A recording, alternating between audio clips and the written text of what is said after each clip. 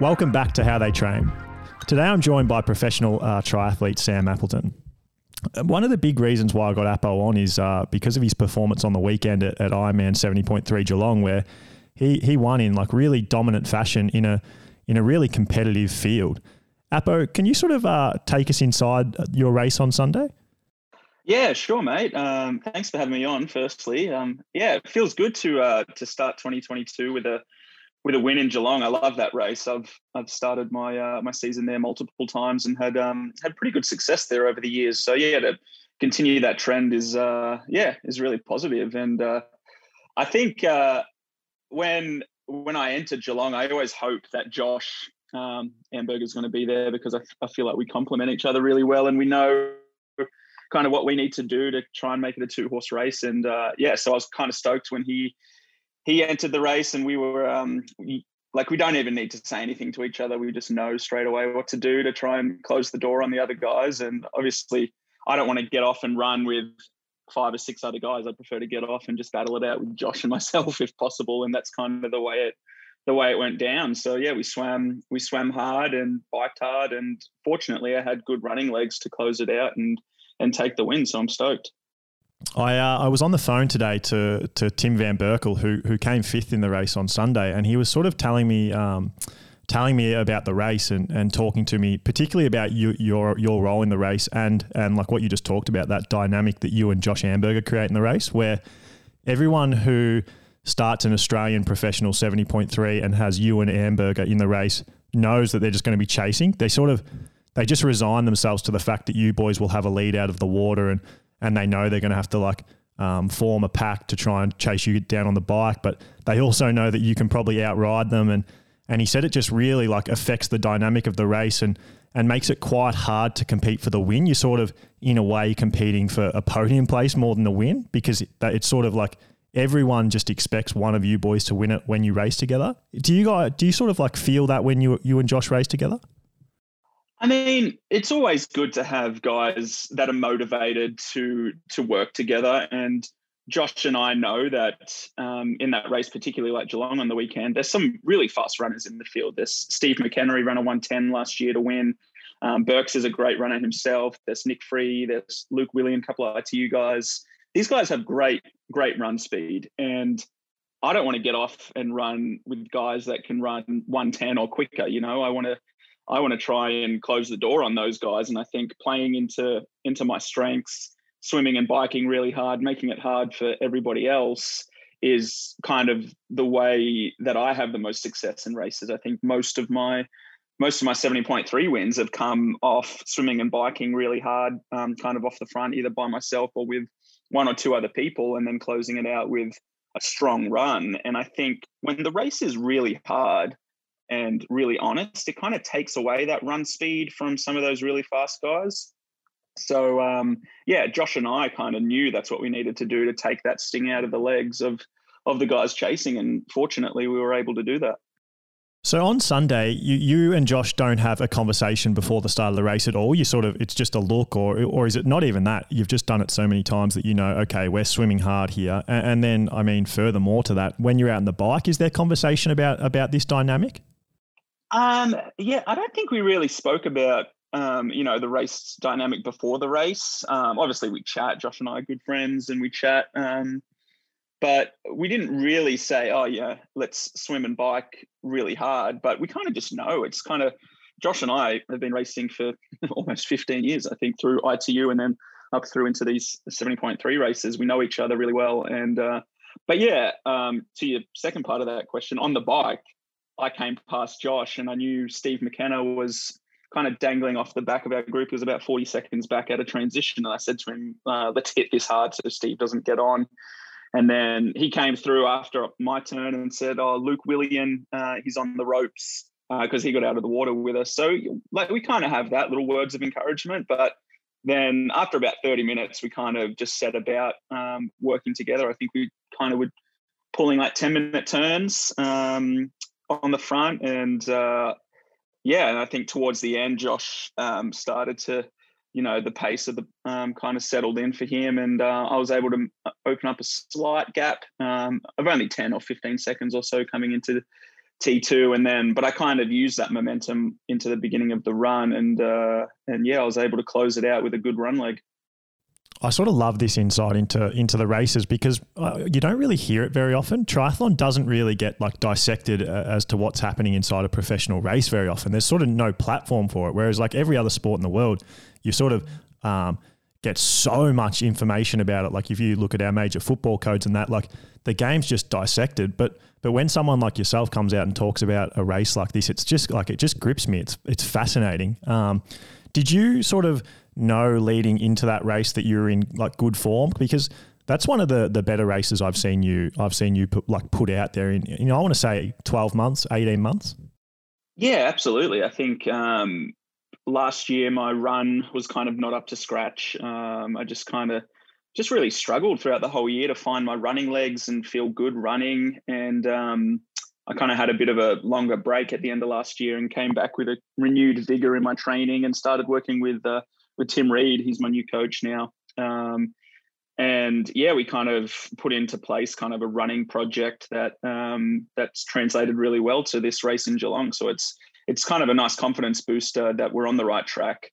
But I mean, in terms of training really hard leading into Geelong, I was in good form. But I took pretty much all of November, December, not completely off. Like I was still doing bits and pieces, but it was all that kind of, not training with structure, just kind of going out for the enjoyment. And then in the new year, beginning of January, is kind of when we knuckled down. So I did 5 good weeks of training leading into Geelong, but like I definitely wouldn't say I'm in tip top A race shape, because that would kind of be silly for a race in February when all the bigger races are falling kind of in the back half of the year.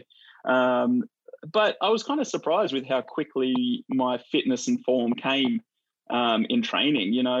Tim and I were both kind of talking like we're in leading into the race that I was in a really good spot with my fitness, and my numbers on the bike were good. I was running well. I was feeling good in running, most importantly after the last 12 months. And yeah, to kind of put it all together on race day is a big confidence booster, and definitely going to use this as kind of a launching pad into the rest of the year and the training moving forward. So all of our guests, all of our listeners, know Reedy well. He was on episode 1 of this podcast, and he's jumping on to co-host a few episodes going forward. So we're all pretty familiar with him. What is the relationship between you and Reedy, and why did you make the decision to come back to being coached by him after, I know you were coached by him in about 2015 and then moved away to Matt Dixon, another coach. So how did that happen? How did you come back to Reedy?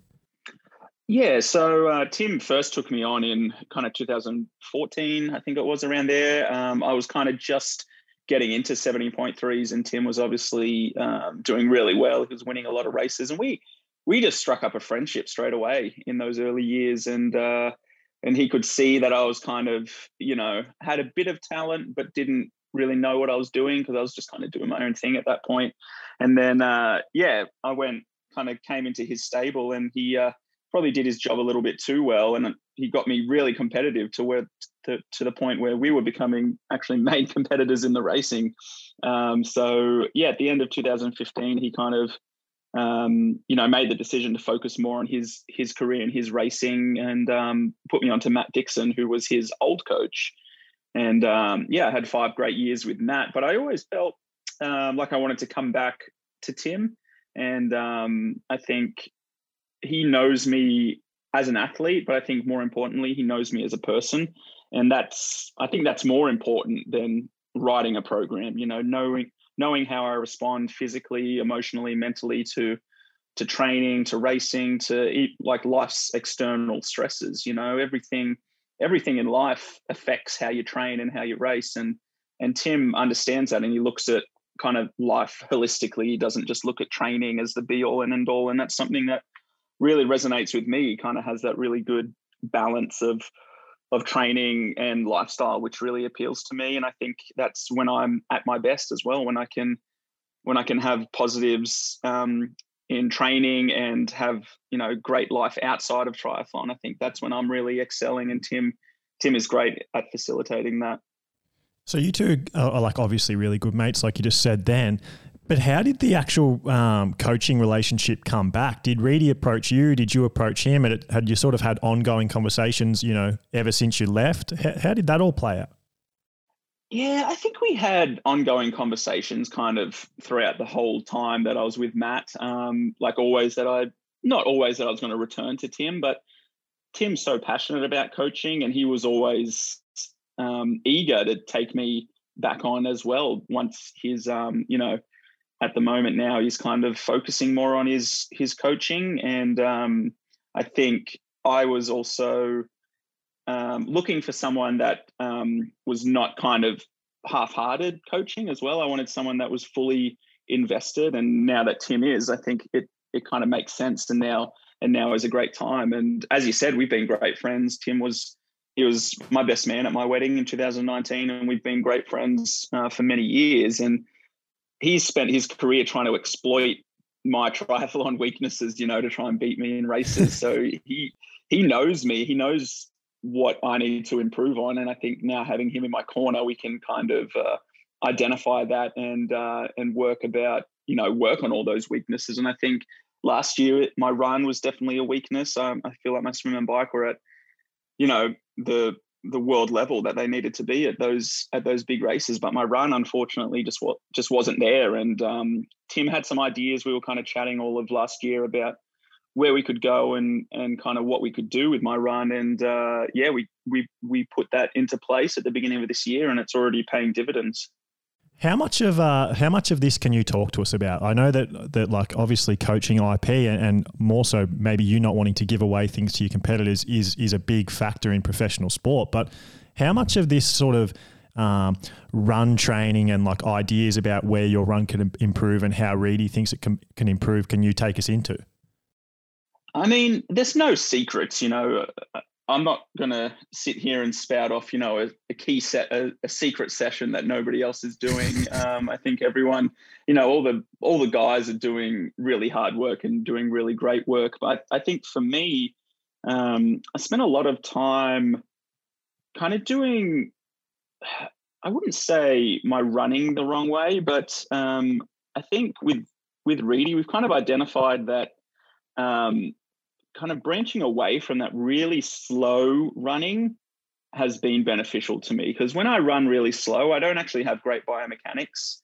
And we've kind of transitioned away from that really slow running to more, how would you put it? I guess like when I'm running easy, I'm not running out at 5-minute Ks like I used to and just plodding around trying to, get the time up on the Garmin. I'm actually running with a little bit more focus and a little bit more structure. So yeah, we've kind of transitioned away from that super easy running, and we've kind of built in a little bit more volume as well.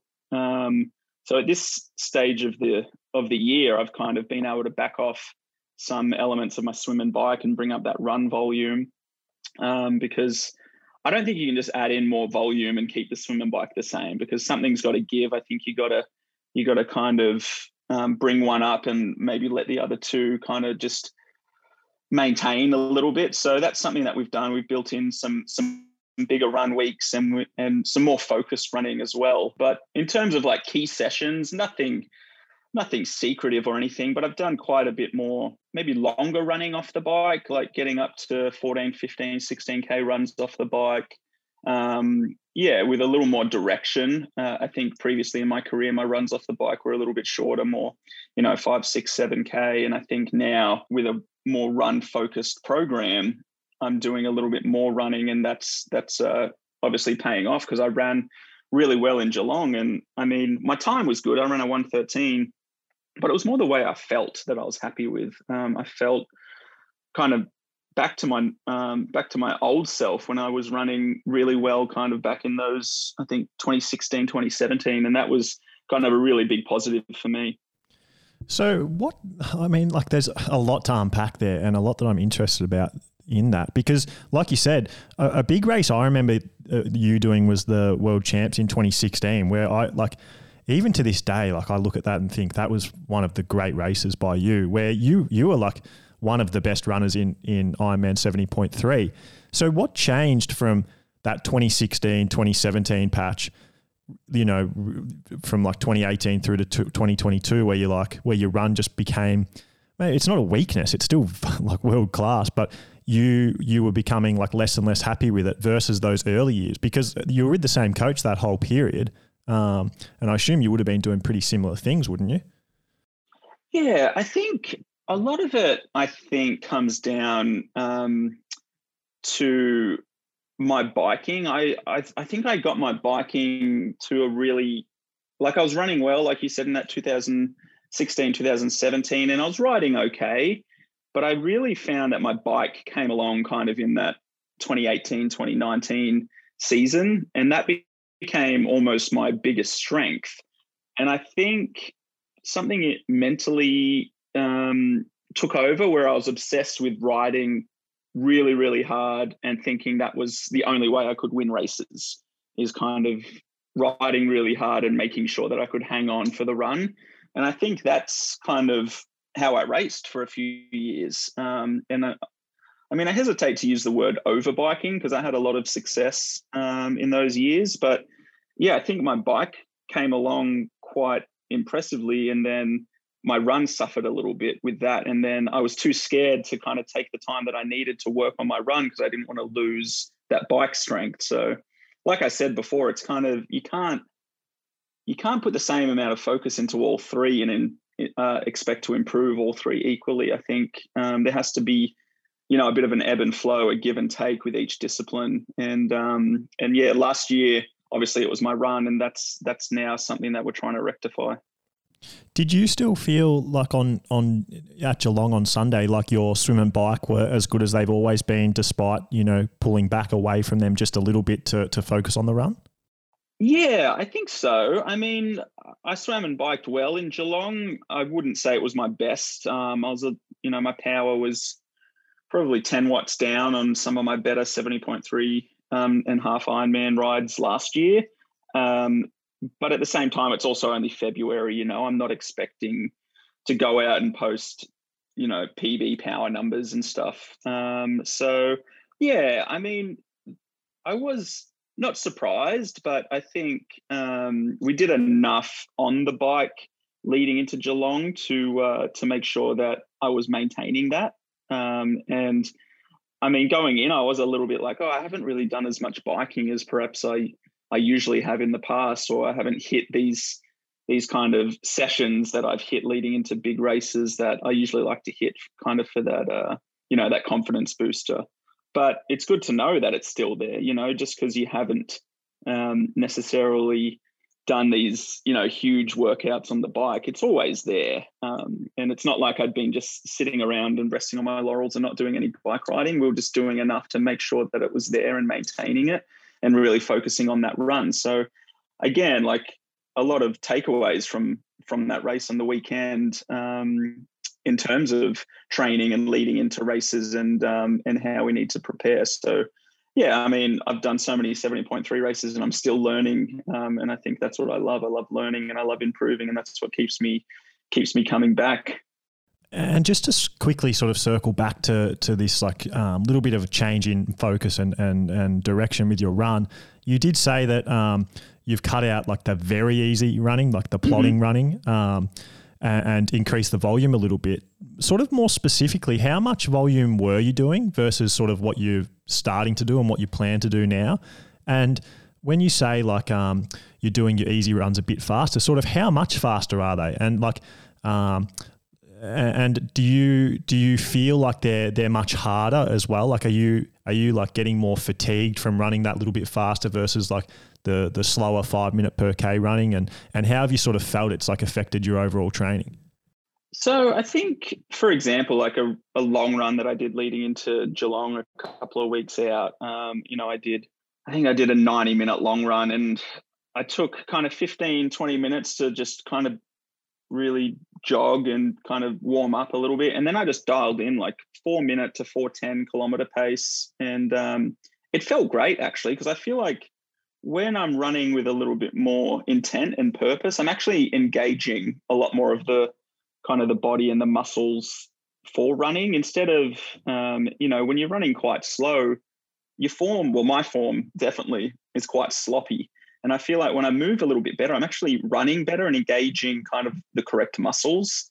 So that's kind of one thing that we've identified. But I wouldn't say, no, there's been more of a strain, physically, because I'm still trying to run to heart rate and zones and things like that. So I'm still making sure that I'm in those correct zones.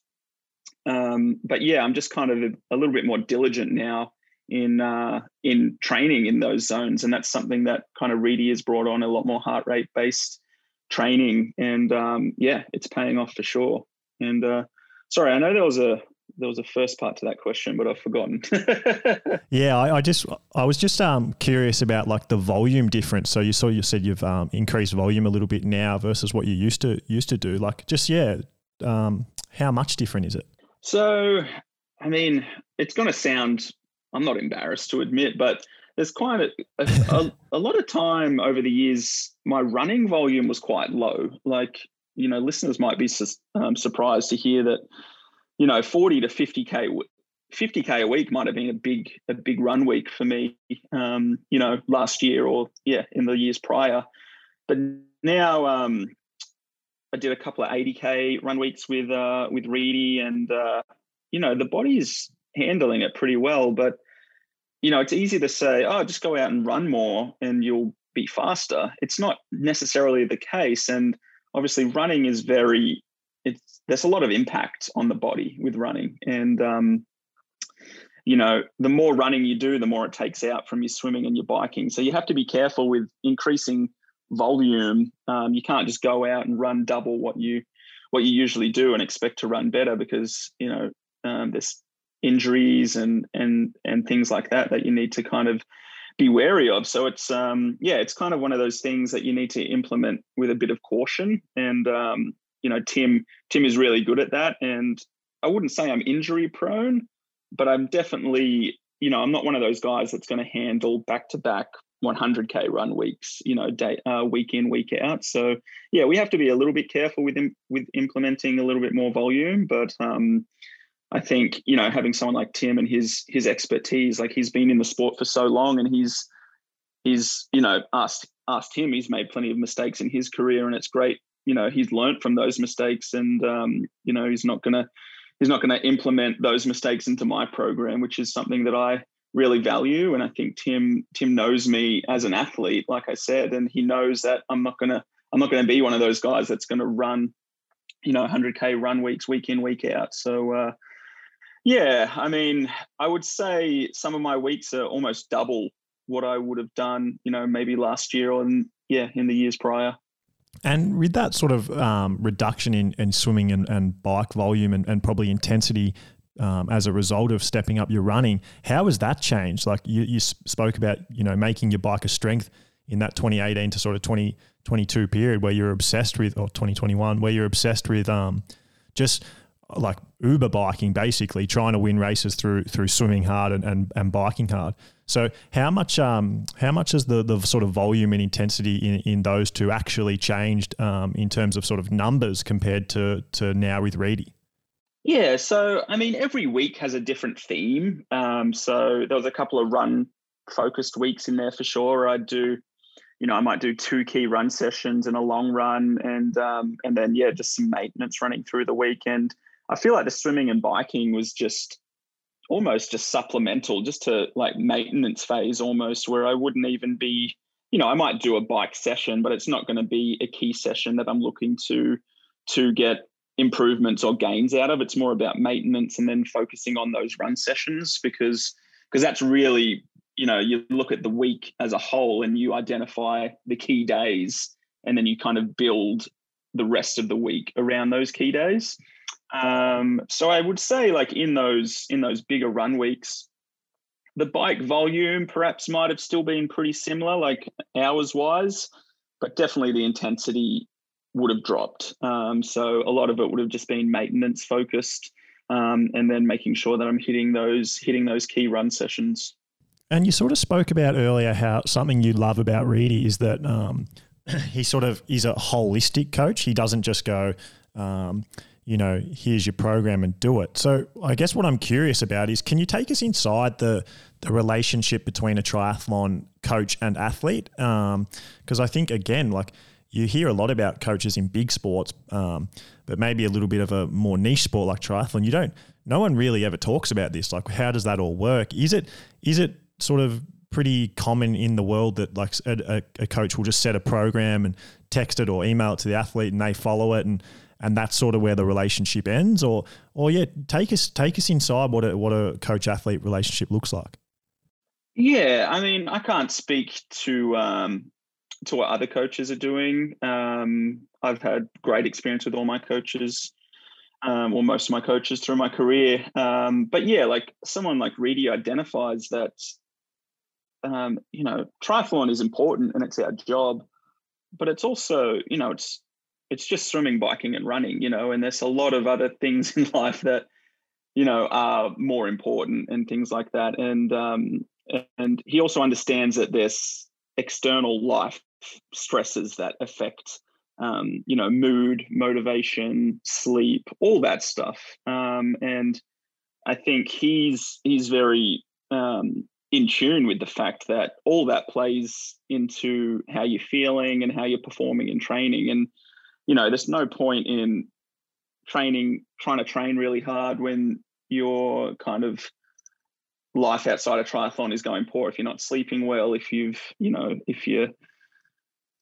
got other external pressures or stresses in life. So I think having that is super important, and having Reedy kind of as a resource to kind of, just jump on the call, jump on the phone or text him or email him or something and be like, hey mate, this is going on. He's really really good with that. And I think he understands a lot, which is something that I really value as a coach as well, because I'm not one of those kind of yes man athletes that just likes to kind of, wake up and do the training anyway. I am an emotional athlete. And yeah, having someone like Reedy, who is also a very similar style of athlete, I think it works really well for me.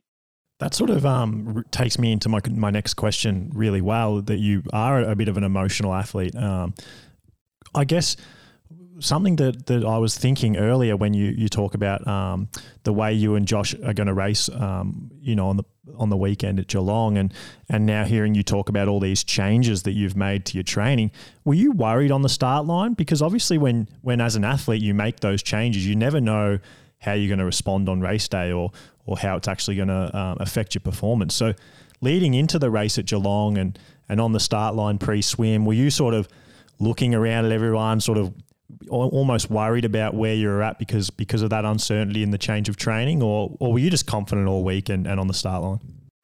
I mean, I always get nervous and always want to perform well. I like to hold myself to a pretty high standard, so I do get nervous in that respect. But I wasn't worried. I knew I was fit. And while it might seem like I've made a lot of changes, and I have, like in terms of coaching and a little bit in my training as well, it hasn't been like a huge pendulum swing. Like the training is pretty similar between what I was doing with Matt and Tim. There's just been some refinements, and I've been able to train leading into Geelong, and I knew that I was in good shape. But yeah, you always have those kind of nagging thoughts like, oh yeah, I've been training well, but race fitness is different than training fitness and things like that. Like I had the usual nerves and things like that, but I wasn't nervous about all the changes that I'd made leading in. I was actually probably more excited to see how they'd translate to the race course. And I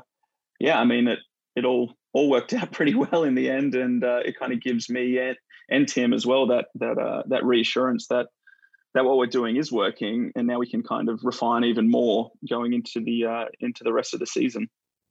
And you did say earlier that the biggest difference in your run on Sunday at Geelong versus how you'd been feeling in the past wasn't necessarily a numbers thing. It was just how you felt. So you obviously ran really fast, but you obviously also felt really good out there. So what does it feel like as a guy like yourself who just led through the swim, rode off the front, came into T2 with a lead, and then to go out there on the run and be feeling good. Did you just feel good the whole way? Does it take us inside, like when you're doing that half marathon, how it does actually feel, and what the difference in feeling between like a good one like on the weekend and a bad one like you might have had in the past is actually like? Yeah, I think as professional athletes, we're so in tune with our body. We know the slightest, that we recognize the subtlest changes. And I think, when I got off and started running, I just knew that I was feeling good. I had good kind of posture. I had good form. I had good knee drive. And something that I noticed last year in a lot of my running was I didn't feel springy and bouncy. And when I was running in Geelong, I felt like I was getting good energy return. I felt like my foot strike was nice. It's kind of hard to articulate a little bit, but I kind of had a good flow state, you know what I mean? And I just felt quite comfortable and springy and bouncy, and I had good knee drive and things like that, and good leg carry. It is hard to kind of articulate, but perhaps last year I felt like I was kind of dead. I felt flat. I felt laborious running, a bit sloppy. And while a 1:13 is good, it's still not quite where I want it to be. But I also didn't expect to come out and run, 1:10 or 1:11 at the first race of the year. It's and if I did, I'd be a little bit like, oh, where do we go from here? Is this but it's good to kind of have that room for improvement. Tim and I had a debrief after the race about, this is what we need to do to get down to that 1:10, 1:11. And it's right there within reach for sure. Can you take us inside that conversation, or is that sort of a little bit too private? No, it's not. It's not private at all, really. It's, I think I ran a 1:13, which was, I think it's 3:28 kilometer pace. So, to get it down to a 1:11, it's only 4 or 5 seconds per K, which doesn't sound like much, but it actually can be quite a bit when you kind of put it into a half marathon. So, but I mean, it's definitely within reach. Like I said, it's bringing it down from that 3:28 to 3:23 or 3:24, which is definitely attainable. And I think it's just more about kind of building that resilience, because in the last kind of 5 or 6K of the run on the weekend, I did feel like I was tightening up a little bit and fatiguing. But for that first, for the first 15, 16K, I did feel like I was kind of running within myself. Like I was running hard, but I felt controlled, and I felt, I felt in control, which is the main thing. And I think I could have found a little bit more as well if I did have someone kind of running shoulder to shoulder with. Like I could have found probably another 30 seconds. So yeah, like I said, huge confidence booster going into the rest of the season. And something I'm always really curious about, just because of my own love for shoes, is how much do you think about the shoes that you're going to run in on race day now that the run has become like a big focus for you? Yeah, so fortunately, I signed a contract with Saucony at the end of last year. So I ran in the Endorphin Pro 2 on the weekend, and it's actually a shoe that I really love, and I actually ran in it quite a lot last year as well, before being sponsored by them. And in this age of super shoes, there is a lot of decisions out there, but for me, the Saucony shoe just feels really fast, but really natural as well. I feel like a lot of other shoes on the market almost feel like they're changing your gait too much. And I don't really like that. I don't like a shoe forcing me into a certain running stride or a certain running gait. I like something that feels a little bit more natural. But yeah, and that's why I fell in love with the Sauconys, and now I'm fortunate enough to have them on board as a partner. And I think it goes to show that how much faith I have in those shoes, because in this day and age where the technology keeps advancing and there's different new shoes coming out that are, claiming all these things like fastest shoe coming out left, right, and center, for me to kind of have Saucony there as a partner, it kind of, it kind of goes to show that the Saucony shoe for me is a great shoe, and I was able to run well on the weekend. you sort of spoke earlier about how after the race at Geelong, it was quite positive because it is so early in the year and you've seen like these improvements. What are your goals for this year? Where are like the big A races that you want to do well at?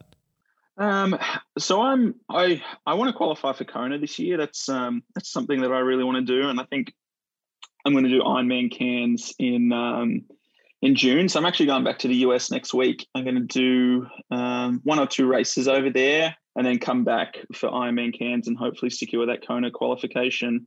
That's what I want to do. That's kind of the main goal for this year, and then I'll sprinkle in kind of those other, I want to do those PTO tour races as well. That's been announced. I don't know if you've seen that. They're having those, I think it's the US Open. They're trying to model it after the tennis and the golf. They're going to have a US Open and a Canada Open race kind of in that middle of the year. So I'd really like to qualify and do those as well. But kind of the main thing, everything is going to revolve around getting that Kona qualification and racing well there. Because I think, that race dynamic, I think, can really suit me, and I think I can really put down a great performance there. That's pretty exciting because I think you're one of the few guys who for like quite a while now, almost, what would it be, like 6-7 years, has been known as a 70.3 guy, like a middle distance triathlon guy. Most guys sort of do a little bit of short course, a bit of like long course, or they might do one Ironman a year and like the majority 70.3s. But you've always been someone who's sort of gone, I am a mid distance triathlete, and I'm going to focus on that. And you've done it for like a really long period of time before sort of shifting to your main goal becoming Kona, which I think you do tend to find happens a little bit earlier for some people. So how has that all played out with you?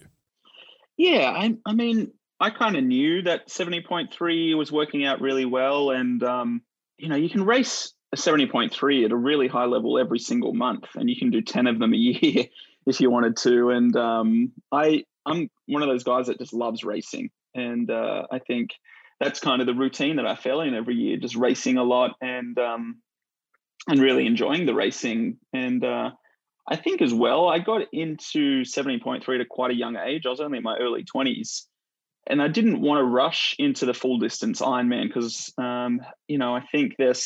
I think it can take away from your 70.3 speed. And I really wanted to keep focusing on 70.3s and doing well there and doing well at the 70.3 World Championships. But now that I'm 31, I kind of feel like, it might be time to look at doing Ironman and starting my Ironman apprenticeship, so to speak. And I've always loved the racing Kona. I've always watched it and always kind of wanted to be there. And now I finally feel like, I'm at a point in my career where I feel like I can focus on that now. And I feel like I've done my time at 70.3. And that's not to say that I'm not going to still race 70.3 and try and be competitive.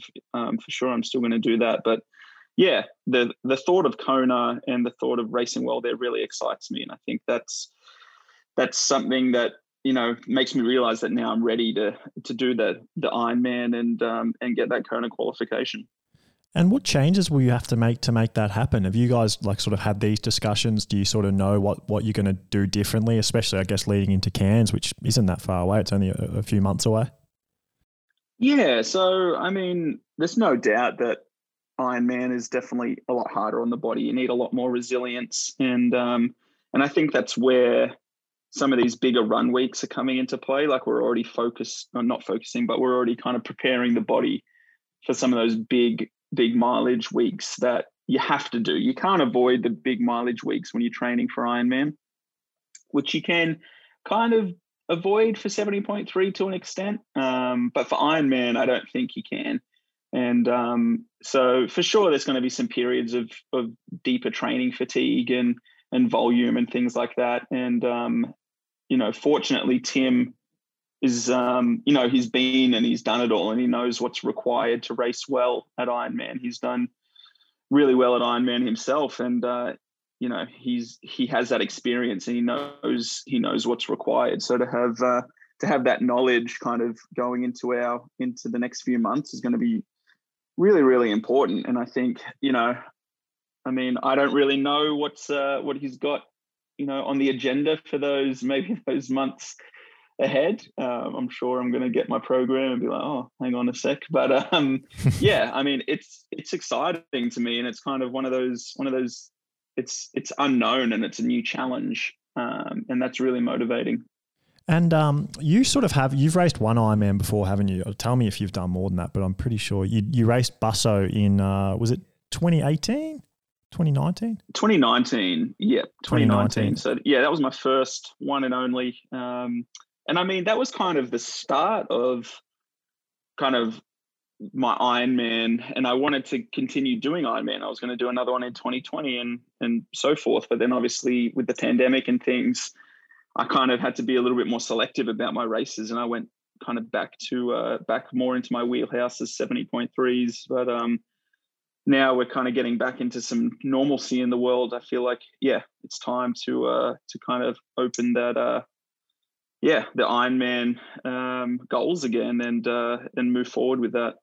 And what was that day like in that debut Ironman? Because like obviously Alistair Brownlee won that race and he put in like an insane performance. He went like 7:45 there on that course, and it was pretty hot. And you were with him for the whole bike, weren't you? And a little bit into the run. Can you sort of take me inside that day and what that experience was like?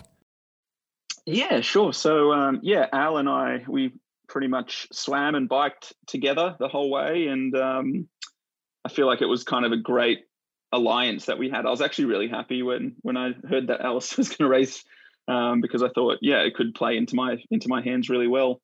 And we swam. I think we swam 46, and we rode really well together. I think we rode 4:10, and then I mean, towards the end of the bike, I was starting to struggle a little bit. Not struggle, but I mean, just, you know, it's a long time to be riding your bike at a high power output. So I was kind of looking forward to getting off, and then started the run. And you know, I thought I could run about 250, and I just think I wasn't prepared enough. I don't think I had the muscle conditioning.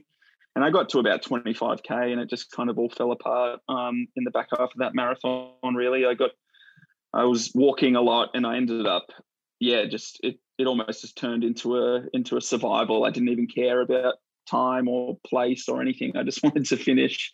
And I think I ran the first half marathon in 1:21 or something like that, and then the second half marathon was like 25 minutes slower or something like that, because I just had to walk so much. So I mean, it was a big learning experience, and I think a huge kind of eye opener into what I need to do. And I'm definitely not going to make that same mistake again. You know I need more muscle conditioning, because everything else I was fine. I was lucid. I felt energy levels felt fine. It was just a severe muscle deterioration of my quads. It was like every time I took a step, it was like someone stabbing me in the quads with glass.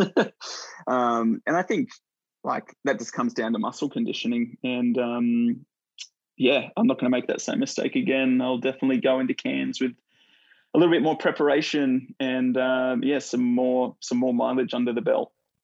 I've sort of just something I've been curious about, and like I'm very, very curious to get your take on it as a competitor to these guys. But speaking of Alistair Brownlee, you sort of look at what he did like in his short course or ITU days, and you know, like you could very strongly argue he's the greatest triathlete of all time. What he sort of did at his best, I don't think anyone has sort of been able to replicate. But then you have a guy like Jan Frodeno now, who a lot of people talk about as sort of the greatest triathlete of all time, maybe just because of what he's done over all distances and sort of how dominant he's been in long course triathlon, which sort of tends to get a little bit more coverage than short course triathlon. So what do you think the difference is between a guy like Alistair and a guy like Jan, who Alistair had like such a, like he objectively had a much better short course career, even though Jan's was still very good.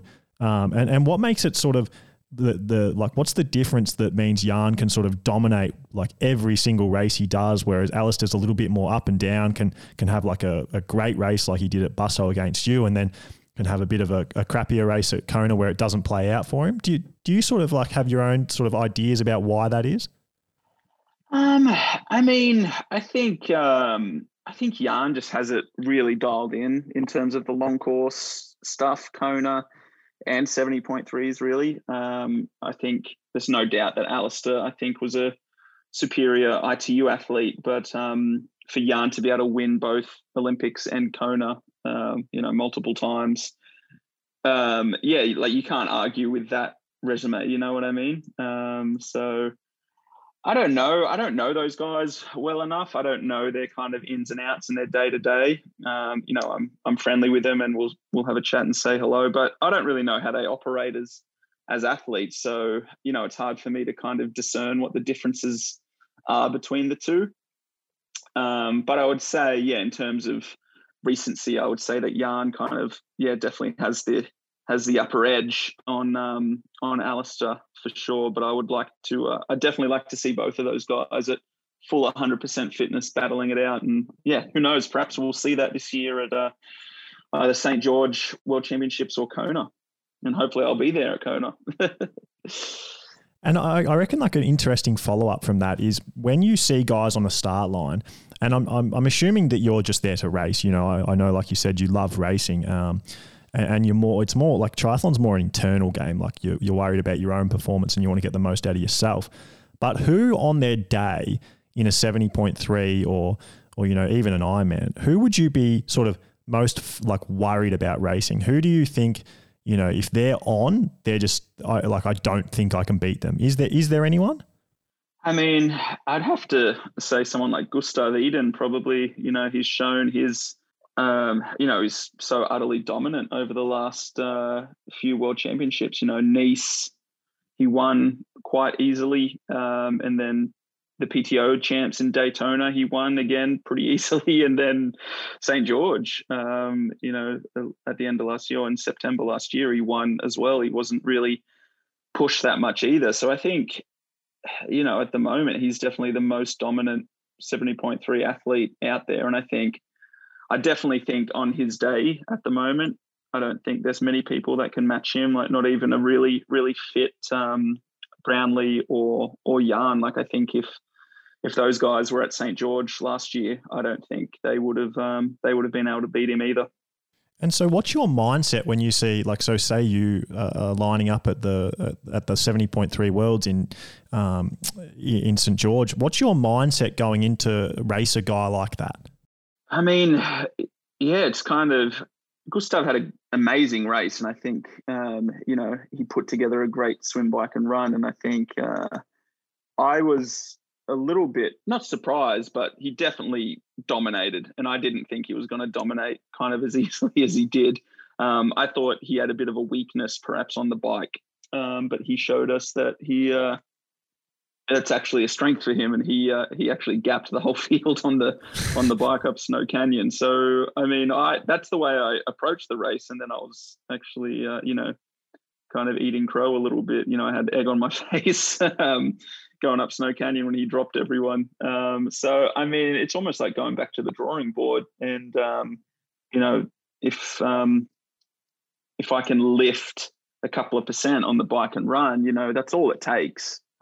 But at this level, a couple of % is a huge step. You know what I mean? Like improvements kind of at the level that I'm at are so minuscule that it can sometimes seem like a big jump. I mean, for me, I just need to go about doing what I can, and I try not to worry about other people too much. I try and just focus on myself, and sometimes it's not even as much as I'd love to beat those guys. For me, a lot of it comes down to getting the most out of myself, and it's an internal like I'm driven internally more than externally, and I like getting the most out of myself. And a lot of, like, in saying that, a lot of my best races and the races I'm most proud of are races that I actually haven't won. So, I mean, I just try and focus on myself a little bit, and then, usually the results will kind of follow that.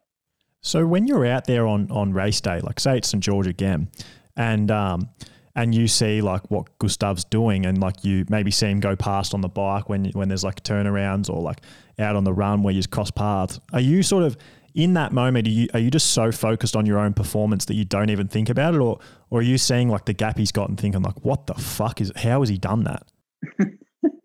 I mean, there's a bit of that for sure. I think 70.3, you do play the race a little bit more than Ironman. I think Ironman, you kind of stick to your own guns and numbers and things like that. 70.3, you have to respond a little bit. And yeah, I think it was more of a case for me that I just couldn't respond to that move that he put in at St. George. But it's kind of one of those things. Like I said, I didn't really expect him to be so dominant over the bike and the run. I know he's a great runner. But like when we raced each other at the PTO Champs at Daytona, I actually outrode him there. So I kind of wasn't expecting that as for him to ride away from us like he did. But yeah, I mean, when someone goes like that and you can't respond, it's you got to just stay in the game a little bit, because just because one person goes, it doesn't mean that the race is over. So. And you sort of mentioned before that some of your proudest races have been races that you haven't even won. But what is that race that you look back on, even though your career has still got a lot left to run? But what to this date is the race that you look back on and go, that was the best me? I did a race in 2015. It was actually Geelong 70.3. I got second to Crowe actually, and it was almost one of those races that was the catalyst or a turning point in my career where I was like, hang on a sec, I've just gone toe to toe. I think Crowe and we swam, bike and did 20K of the run together, and then he got me in the last kilometer of the run. But it was kind of one of those moments where I've just gone toe to toe with Craig Alexander, and it was almost like a catalyst in my career where I'm like, hang on, I can be good, you know what I mean? Like, because at that time I'd kind of just been a bit of a domestic neo-pro almost. I had a couple of podiums in Australia and things, and while this was another podium, it was being able to push Crowe right into the end was kind of one of those turning points in my career. And then I went off to the US and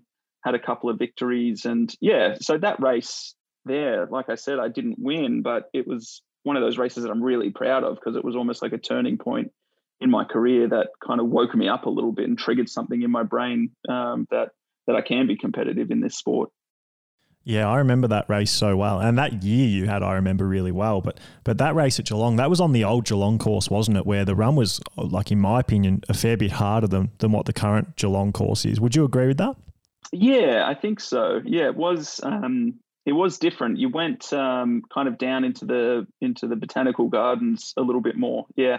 Yeah, and like that hill coming back. I just remember because I lived in Geelong. I actually went to university there at the time, and I remember just going down to watch. And yeah, you and Crowe ran insanely fast that day. I reckon you both ran like mid to low 112 that day on a course that's way harder. Yeah, we did. And you sort of just talk about on the weekend running 113 on a course that is quite a bit faster, I reckon. So that was a crazy day. You both put in like world-class performances that day. Like it would have taken a really, really good sort of person to beat either of you that day. And then the year you went on to have that year, like I reckon you won every race you did that year just about, didn't you? I think it was probably one of my most successful years to date. I think I had about 5 70.3 wins. But yeah, like I said, it was that catalyst from that Geelong race. And it's just something I'm really proud of. Like I've won races before, and you're like, like I'm happy to win, but you're not always fully satisfied. I think there's a lot to be said about, it's not always about winning. Winning's nice, but it's also nice to battle someone or get the most out of yourself. And that's kind of what keeps me coming back.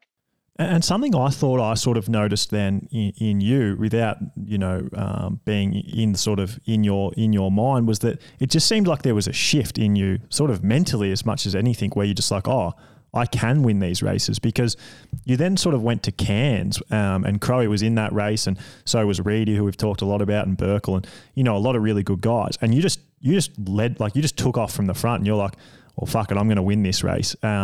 And you were sort of untouchable that day with the same guys who had sort of been beating you historically. Was it just all mental, or what do you think did actually change? Was it that day at Geelong where you realised?